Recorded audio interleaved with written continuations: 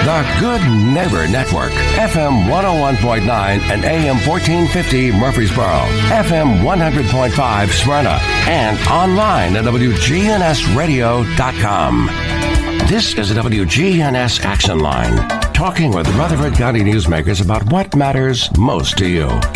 Your host, J. Paul Newman of the monthly District Attorney Show, will now take you on a journey to explore recent Rutherford County court cases, cold cases, and more.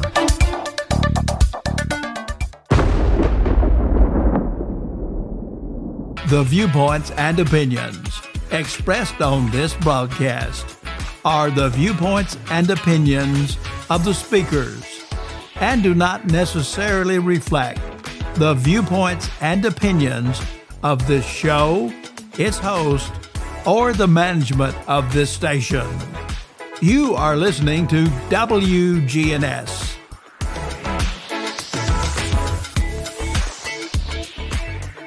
We welcome everyone to the program. My name is J. Paul Newman.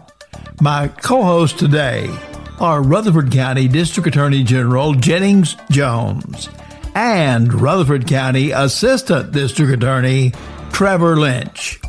We thank WGNS for providing the airtime. And we also thank our producer, Scott Walker. Most of all, we thank you for listening. We will begin our broadcast after you listen to these important messages.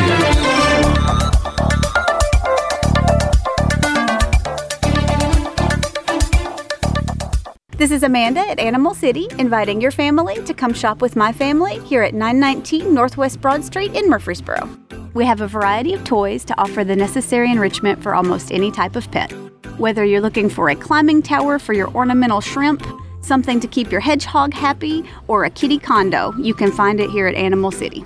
We carry products to make your life with pets easier. Come check them out at Animal City. Animal City, 919 Northwest Broad Street in Murfreesboro. Hi, this is Peter Demas with Demas's Restaurants. One of the new menu items that we have added is our Salmon Imperial.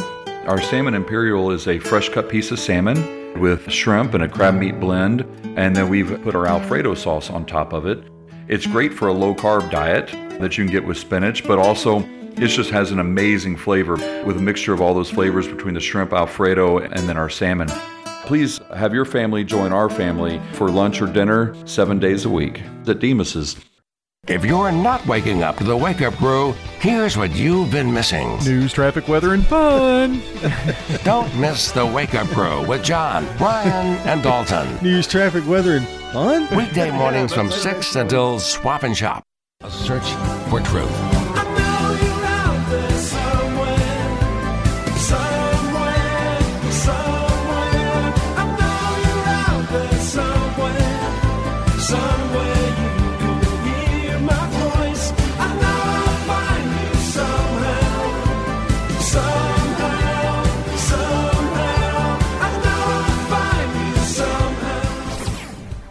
My name is J. Paul Newman.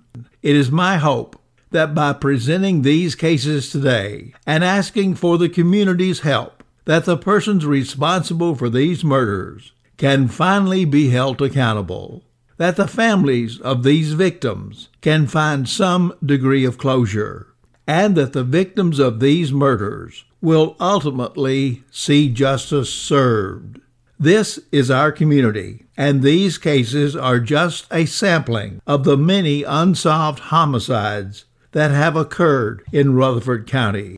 We owe a debt to the seemingly forgotten victims of homicide, a debt that can only be paid with truth and justice. Every homicide, every rape, every robbery affects the entire community. People who are victims of these crimes need closure. The people who committed these crimes must be held accountable. Law enforcement needs the community's help in seeking justice. Please listen as we review an unsolved mystery. 16-year-old China Vidian was last seen by her mother the evening of October 19, 1999 at the Murfreesboro Hair Salon. China Vidian left the area of the hair salon driving her black 1999 Mazda Protege. That is the last time China Vidian's whereabouts can be established. That is the last time anyone has reported seeing China Vidian alive. China Vidian was 5 weeks shy of her 17th birthday when she disappeared. The young teenager was a part-time employee at the new Bilo supermarket at the corner of Rutherford Boulevard and Southeast Broad Street. She was also a junior at Riverdale High School. Her mother, Suzanne Vidian, became worried when China didn't answer pages or return home at her curfew time. Suzanne Vidian called law enforcement and reported China Vidian missing in the very early morning hours of October the 20th, 1999. Her report began an investigation by the Rutherford County Sheriff's Office and the Federal Bureau of Investigation. Before 3 a.m. that morning, a statewide Be on the Lookout for was issued for China Vidian and her car. Despite the concentrated efforts of concerned friends, family, and law enforcement, the investigation did not uncover any significant leads as to the whereabouts or welfare of 16-year-old China Vidian. A break in the investigation came in June of 2000. China Vidian's car was discovered in the parking lot of a Nashville apartment complex located just off Interstate 24 at Harding Place in Antioch, Tennessee. The car was processed for evidence by Metropolitan Police. The police at that time theorized that China Vidian's car had been in the apartment complex parking lot since shortly after she disappeared. The theory was supported by certain items that were found in the car. Since the investigation began on October 20th, 1999, until now, investigators from the Rutherford County Sheriff's Office have developed and investigated hundreds of leads. Several persons of interest have been interviewed, but no one has been charged. In 2007, China Vidian was legally declared to be dead. Despite the best efforts of family, friends, and law enforcement, the China Vidian disappearance remains an unsolved mystery. The family, friends, and law enforcement officials now ask for your help.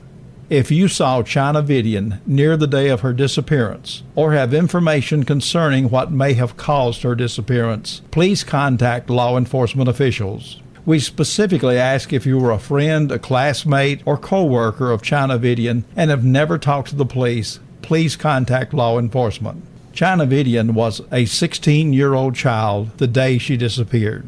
The people who loved her have had to endure the agony of not knowing what happened to her. You may have the missing piece of the puzzle that solves this case.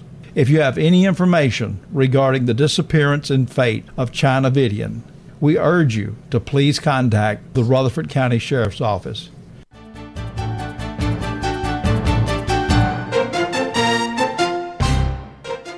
In 1985, 68-year-old Elizabeth Shannon, a native of Scotland, was spending the winter with her daughter in Smyrna, Tennessee. Elizabeth Shannon's daughter was married to Clyde Stewart, a highly respected teacher at John Coleman Elementary School.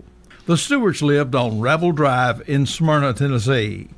January the 18th, 1985, started off as any other day. Clyde Stewart and his wife left home that morning to go to work. Elizabeth Shannon remained at the residence, just relaxing and enjoying her visit. All was well, or so they thought. That afternoon, everything was about to change. As Clyde Stewart arrives home, he notices that his front door has been kicked open. When he enters, he finds 68-year-old Elizabeth Shannon on the floor. It is obvious to him that she is dead. Mr. Stewart calls the Smyrna Police Department. The police investigation determined that the home had been burglarized and that Elizabeth Shannon had been shot to death. Despite the best efforts of law enforcement, Elizabeth Shannon's killer remains at large. If you have information regarding the murder of Elizabeth Shannon, please call the Smyrna Police Department. The number to call is 615-459-6644. That number again is 615-459-6644. Please help us bring justice to the person or persons who committed this brutal crime. help us provide closure to the family of Elizabeth Shannon.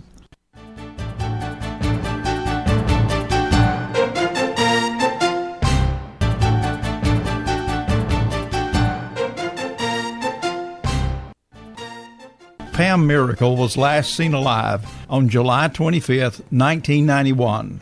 Pam Miracle was employed as a nurse's assistant at the Boulevard Terrace Rehabilitation Center here in Murfreesboro.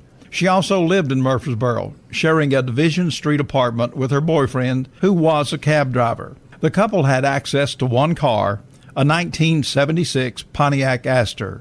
Pam Miracle's boyfriend picked her up from work on July 25, 1991. He reportedly drove her to and dropped her off at the old Greyhound bus station near the intersection of Manny Street and Broad Street.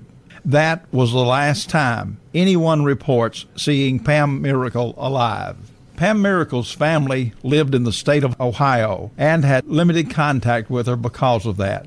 Approximately 2 weeks after that July date, on August the 9th, 1991, Pam Miracle was reported missing by her work supervisor at the rehabilitation center. The supervisor told police that Pam Miracle was last seen at work on July 25, 1991. The Murfreesboro police go to the couple's Division Street apartment, and there they locate Pam Miracle's purse and her personal belongings. Weeks later, on August 27, 1991, the couple's 1976 Pontiac is located.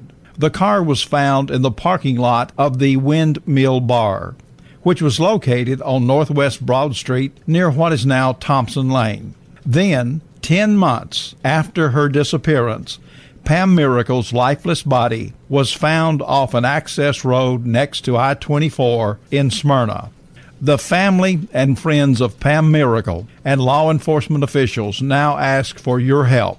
If you saw Pam Miracle near the day of her disappearance or have information concerning her disappearance or death, please contact law enforcement officials. We specifically ask if you were a friend or co-worker of Pam Miracle and have never talked to the police that you please contact law enforcement. The people who loved Pam Miracle have had to endure the agony of not knowing who killed her or why. You may have the missing piece of the puzzle that solves this case. If you have any information regarding the disappearance and murder of Pam Miracle, please contact the Murfreesboro Police Department.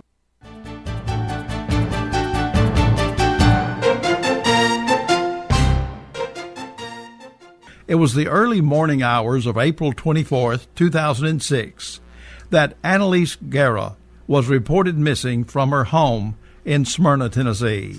Annalise's mother reported that she had last seen her daughter the night before after putting her to bed. Her mother said she woke up in the middle of the night and discovered that Annalise was gone. She told investigators that Annalise Guerra was last seen wearing a small jean dress with little sunflowers. The Smyrna police exhausted every lead. The media was utilized in an effort to keep the public aware, hoping that someone would find Annalise.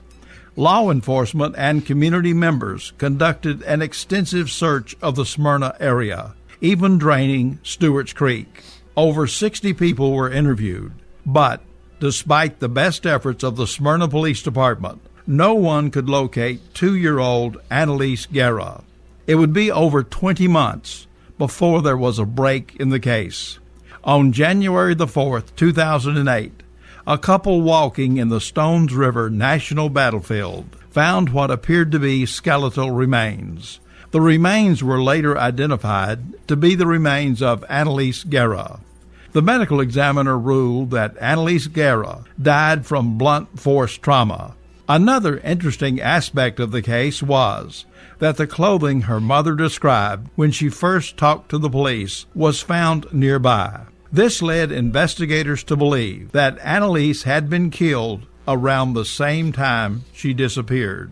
The person who killed 2-year-old Annalise Guerra is still at large. It is a case that the Smyrna Police Department continues to investigate. They remain dedicated and confident that this case can and will be solved.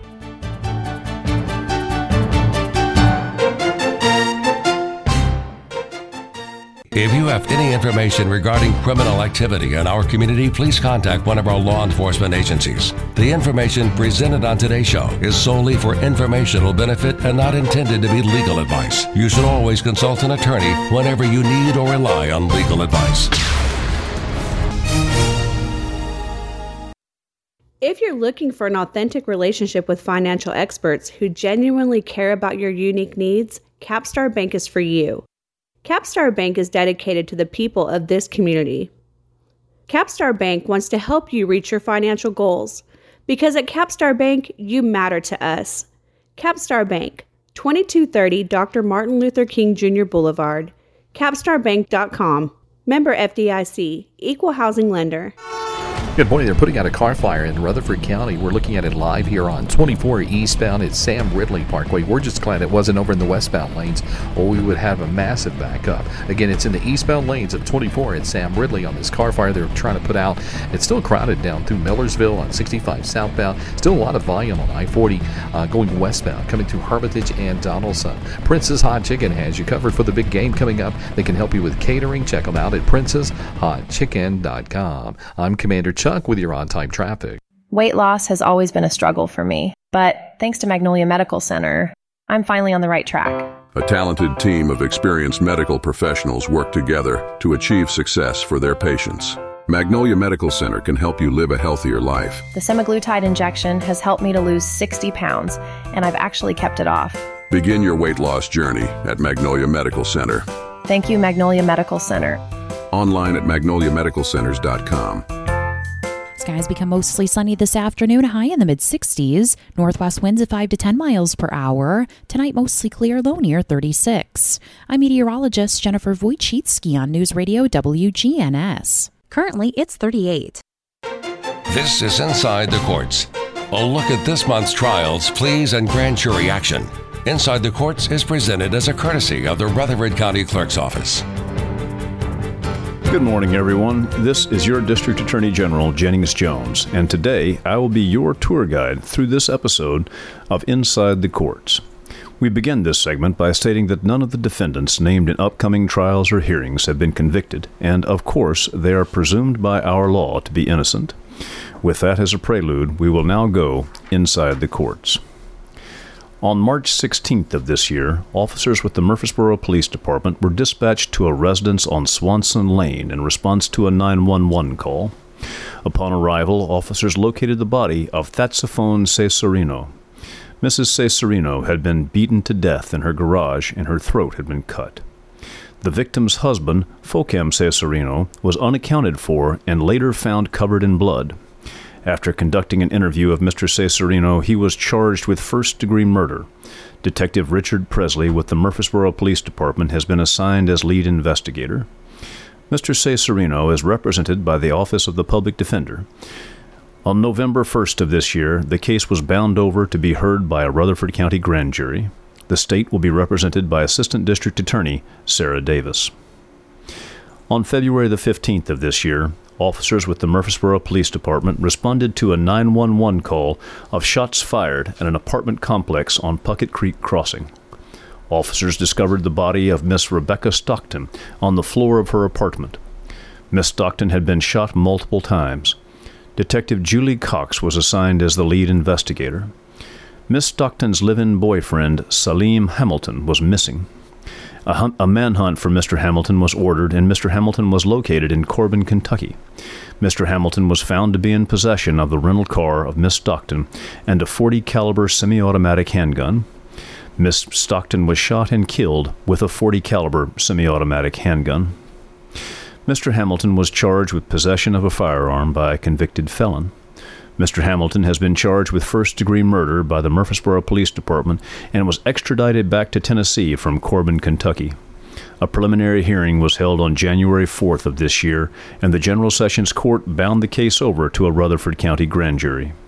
The state will be represented by Assistant District Attorney Trevor Lynch, while the defense is represented by Mr. Chris Fisher. On February the 13th of this year, officers with the Murfreesboro Police Department responded to a 911 call in reference to a stabbing at a residence on Ransom Drive. Upon entry, officers discovered the body of Mr. Philip Maddox on a bedroom floor. Mr. Maddox had been stabbed multiple times. Witnesses on scene advised that Mr. Maddox's roommate, Malik Smith, admitted to stabbing Mr. Maddox. Officers located Mr. Smith, and Mr. Smith confirmed the witnesses' claim that he had stabbed Mr. Maddox. Detective David Miller of the Murfreesboro Police Department has been assigned as the lead investigator in this case. After a search of the residence, collection of evidence, and interviewing all witnesses, Mr. Smith was charged with first-degree murder. On May 31st of last year, a preliminary hearing was held, and the court found probable cause to bind this matter over to the grand jury. Mr. Smith is represented by Murfreesboro attorney John Slager. The state is represented by Assistant District Attorney Trevor Lynch. On March 12th of 2021, officers with the Murfreesboro Police Department witnessed the shooting and murder of Mr. Carlos Vasquez and the shooting and attempted murder of Ms. Chileni Zabala Calazo. Officers immediately began a pursuit of the vehicle after witnessing a male in dark-colored clothing exit the vehicle and shoot the victim multiple times. During the pursuit, Marquise Perkins jumped out of the moving vehicle, a van, and fled on foot.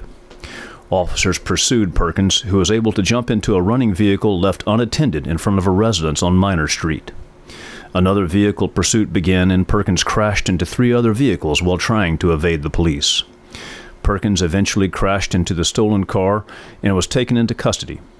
Perkins was found with a cell phone that had the victim's address typed into Google Maps. An analysis of his clothing revealed gunshot residue on his outer clothing, and a live 9mm round was found in his pants pocket. A 9mm had been used to commit the murder. After Perkins jumped from the van, the pursuit of the van continued. The driver of the van also struck 3 vehicles in an attempt to elude law enforcement. The driver jumped out of the van and ran on foot, successfully evading capture. From information gathered from Mr. Perkins' phone as well as evidence collected from the van, Demetrius Ford was developed as a suspect. Ford and Perkins' DNA were found in the van, and Ford's contact information and photograph were found in Perkins' phone.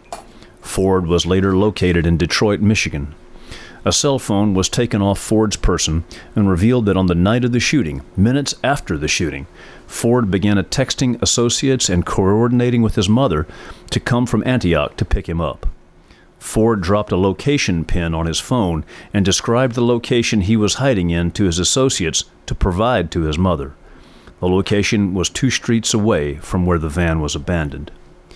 Ford's cellular tower data information tracked Ford coming from Antioch with Perkins, going to the area of the victim's residence, and then text with others about his locations and warnings of police in the area.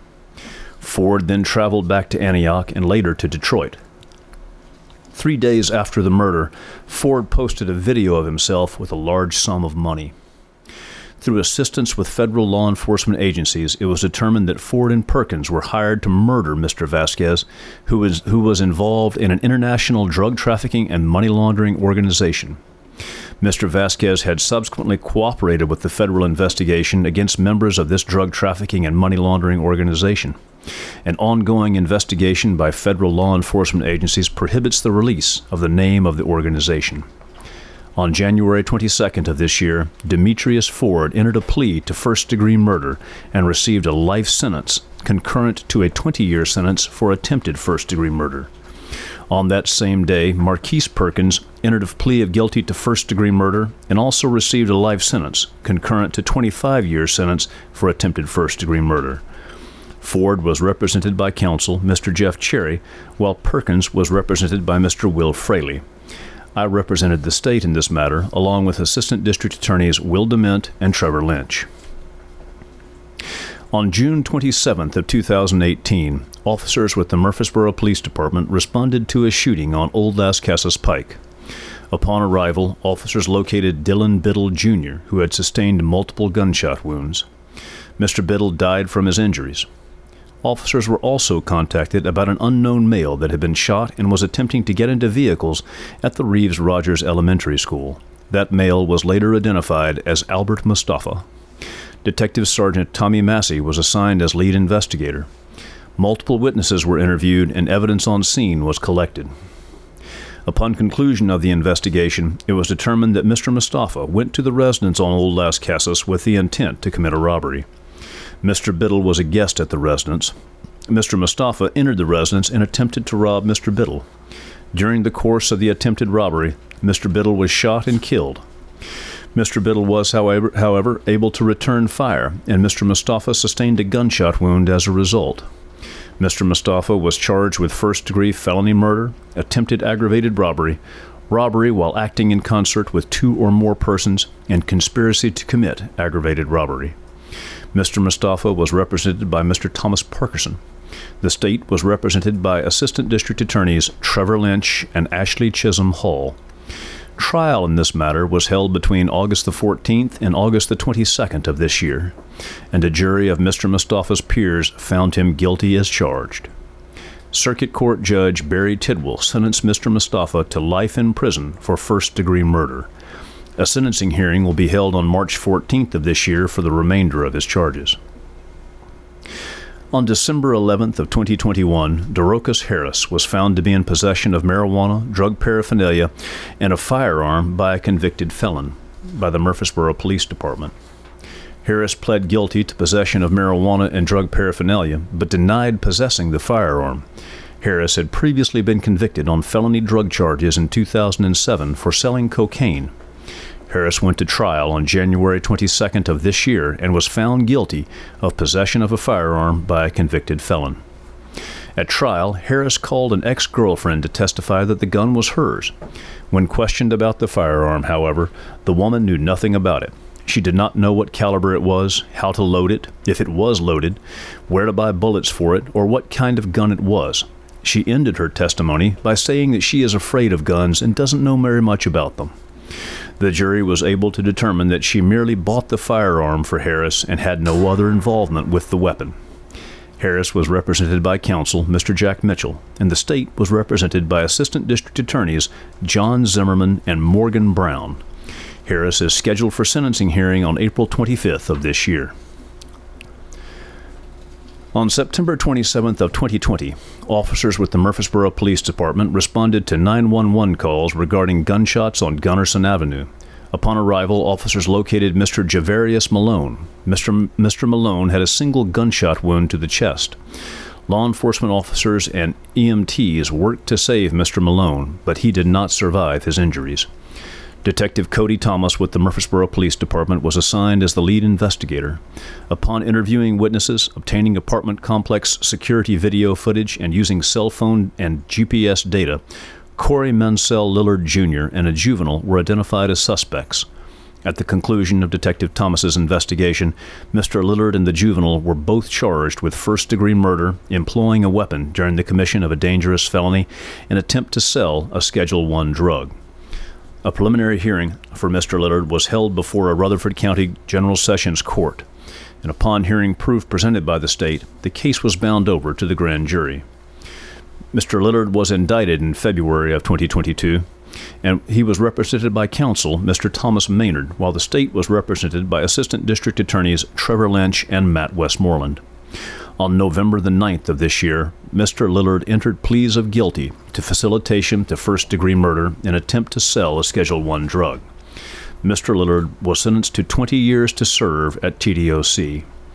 Mr. Lillard also entered pleas of guilty to the charges of aggravated assault, theft over $10,000, and 5 counts of auto burglary.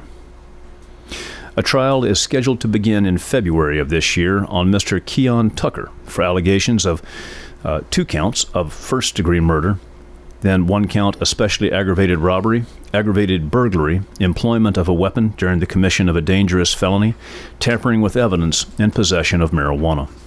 Mr. Tucker is represented by Mr. Luke Evans, and the state is represented by Assistant District Attorneys Trevor Lynch and Tammy Reddig.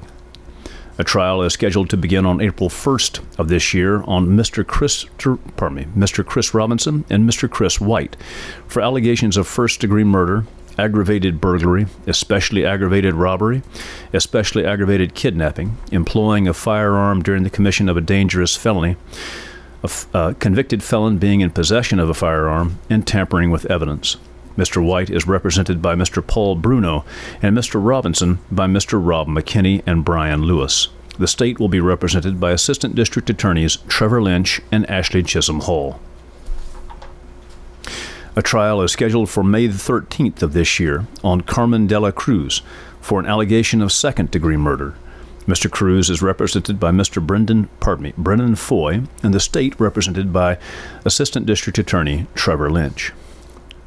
A trial is scheduled for May 20th of this year on Gregory Lyons. Mr. Lyons faces charges of first-degree murder, attempt to sell a Schedule I drug, conspiracy to sell a Schedule I drug, and employing a firearm during the commission of a dangerous felony. Mr. Lyons is represented by Mr. Will Fraley, while the state is represented by Assistant District Attorneys Trevor Lynch and Matt Westmoreland.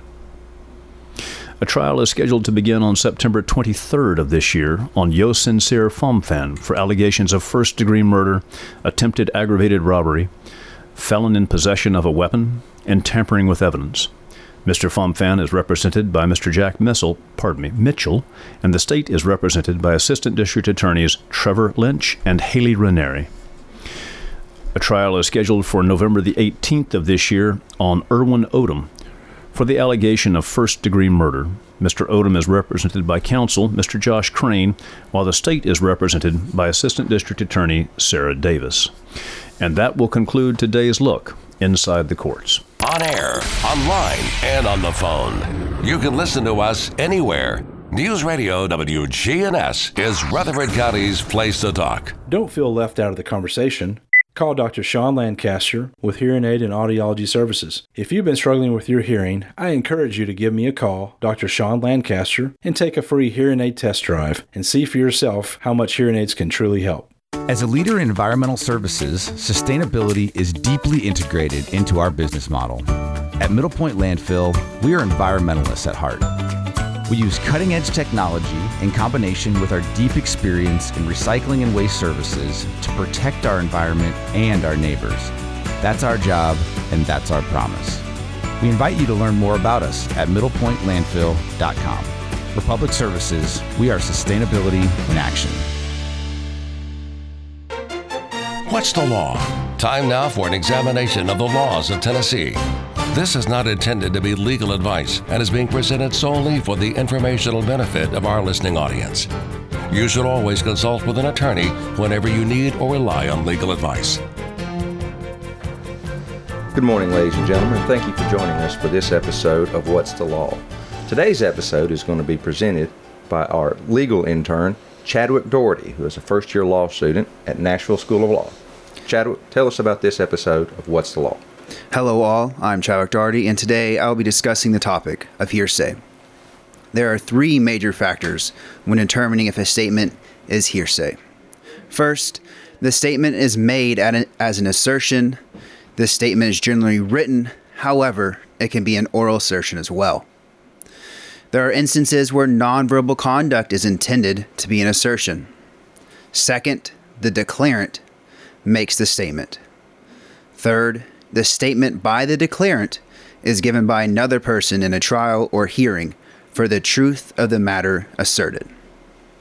The truth of the matter asserted section is very nuanced, and the fact that there are exceptions to hearsay that do not fall under the prescribed exceptions given to us in the Tennessee Rules of Evidence. First, if someone offers a statement that is considered hearsay, but the statement is not offered for the truth of the matter, but explaining why they did something, then this would not be considered hearsay. Another example is when someone offers hearsay statements, but the statements are used to impeach the witness. The difficulty with for the truth of the matter asserted comes down to the assertion or lack of assertion of a statement. Depending on how the statement is used, and if there is a chance the statement is implying or asserting a fact, then it is hearsay. Hearsay is not admissible by law unless it falls under a hearsay exception. Some of you may be wondering why there is hearsay and the purpose of it. Mainly, it is to make sure the statements offered in court are trustworthy and reliable. Remembering statements from a third party can be quite difficult if years have passed since the statement was made. However, there are constitutional issues that arise with the hearsay rule. One example is when hearsay would operate to deprive a defendant of his right or her right to present relevant and reliable evidence that is critical to establish a defense. The rule against hearsay must yield to the defendant's constitutional right to present a defense. This means if hearsay would keep certain statements out and cause the defendant to have no defense, then the statements could be admissible. Time and time again, cases have stated only the trial court can determine if a statement is hearsay and whether it is admissible through an exception. There are a multitude of exceptions to the hearsay rule.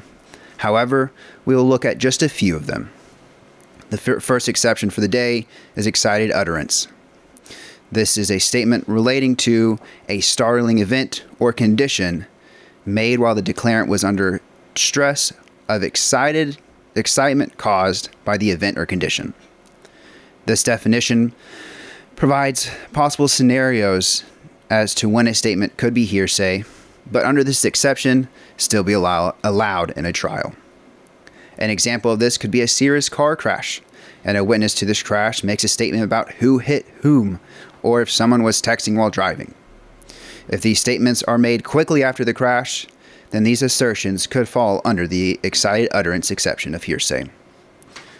The closer in time between the incident and the statement made by the declarant, the better it is for the hearsay exception. But this is not always the case. In one case, a person made a statement many hours after the crime was committed. The court reasoned, even though over 12 hours elapsed from the murder until the accomplice's statement, the accomplice was under stress from the traumatic events, as evidenced by the fact that he was crying and upset when he made the statements. Another exception to hearsay is statements for purpose of medical diagnosis and treatment, which are statements made, obviously, for medical diagnosis and treatment describing medical history, past or present symptoms, pain or sensations, or general character of the cause or external source thereof as reasonable, pertinent to diagnosis and treatment. The court has reasoned over time that a person seeking medical aid or assistance is more likely to be truthful in his or her assertions. People are generally truthful when they go to the doctor and inform the doctor of any ailments he or she is facing. However, the personnel for this exception has generally applied to only physicians, and this has been upheld by higher courts by denying the hearsay exception for nurse practitioners, psychologists, and other medically related professionals. Public records and reports can also fall under the hearsay exception. Unless the source of information or the method of circumstances of preparation indicate lack of trustworthiness, records, reports, statements, or data compilations in any form of public office or agency setting forth the activities of the office or agency or matters observed pursuant to the duty imposed by law as to which the matters was a duty to report. However, matters observed by police officers and other law enforcement. A few examples of this exception are officers' reports from a car accident, a breathalyzer test that has been authenticated, and documents filed to the state will fall under the public record or report exception of hearsay. The medical examiner reports, autopsy reports are admissible. However, if there are conclusionary statements about the victim's reputation for violence by looking at a previous scar or broken bones, the statement or statements will not fall under the exception. The last exception of the day is a statement under belief of impending death, or better known as the dying declaration. This is a statement made by a declarant while believing that the declarant's death was imminent and concerning the cause of circumstances of what the declarant believed to be an impending death. The logical reasoning behind this is similar to the excited utterance exception. In the purposes of a criminal trial, it can only be used for the homicide of the declarant. The statement must be surrounding the circumstances of the declarant's death. This is all the time I have for today. Hopefully you have a better grasp for the hearsay rule and some of its many exceptions.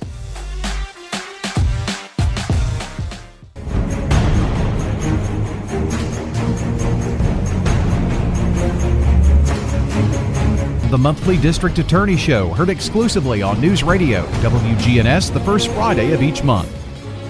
If you missed any part of this program, it will be available shortly as a podcast on the WGNS website.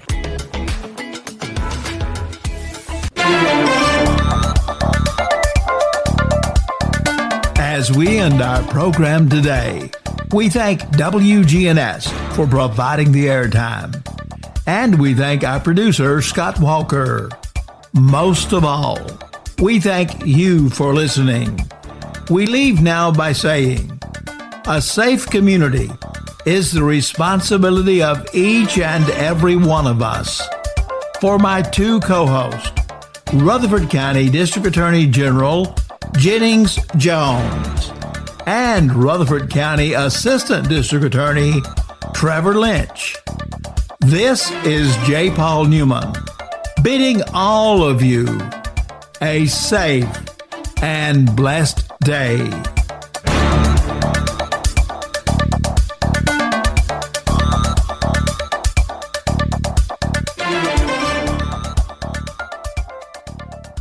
The District Attorney's Office thanks you for listening to today's program. If you have any information regarding criminal activity in our community, please contact one of our law enforcement agencies. The information presented on today's show is solely for informational benefit and not intended to be legal advice. You should always consult an attorney whenever you need or rely on legal advice. Rutherford County's most trusted name in news. Talk Radio WGNS, Murfreesboro.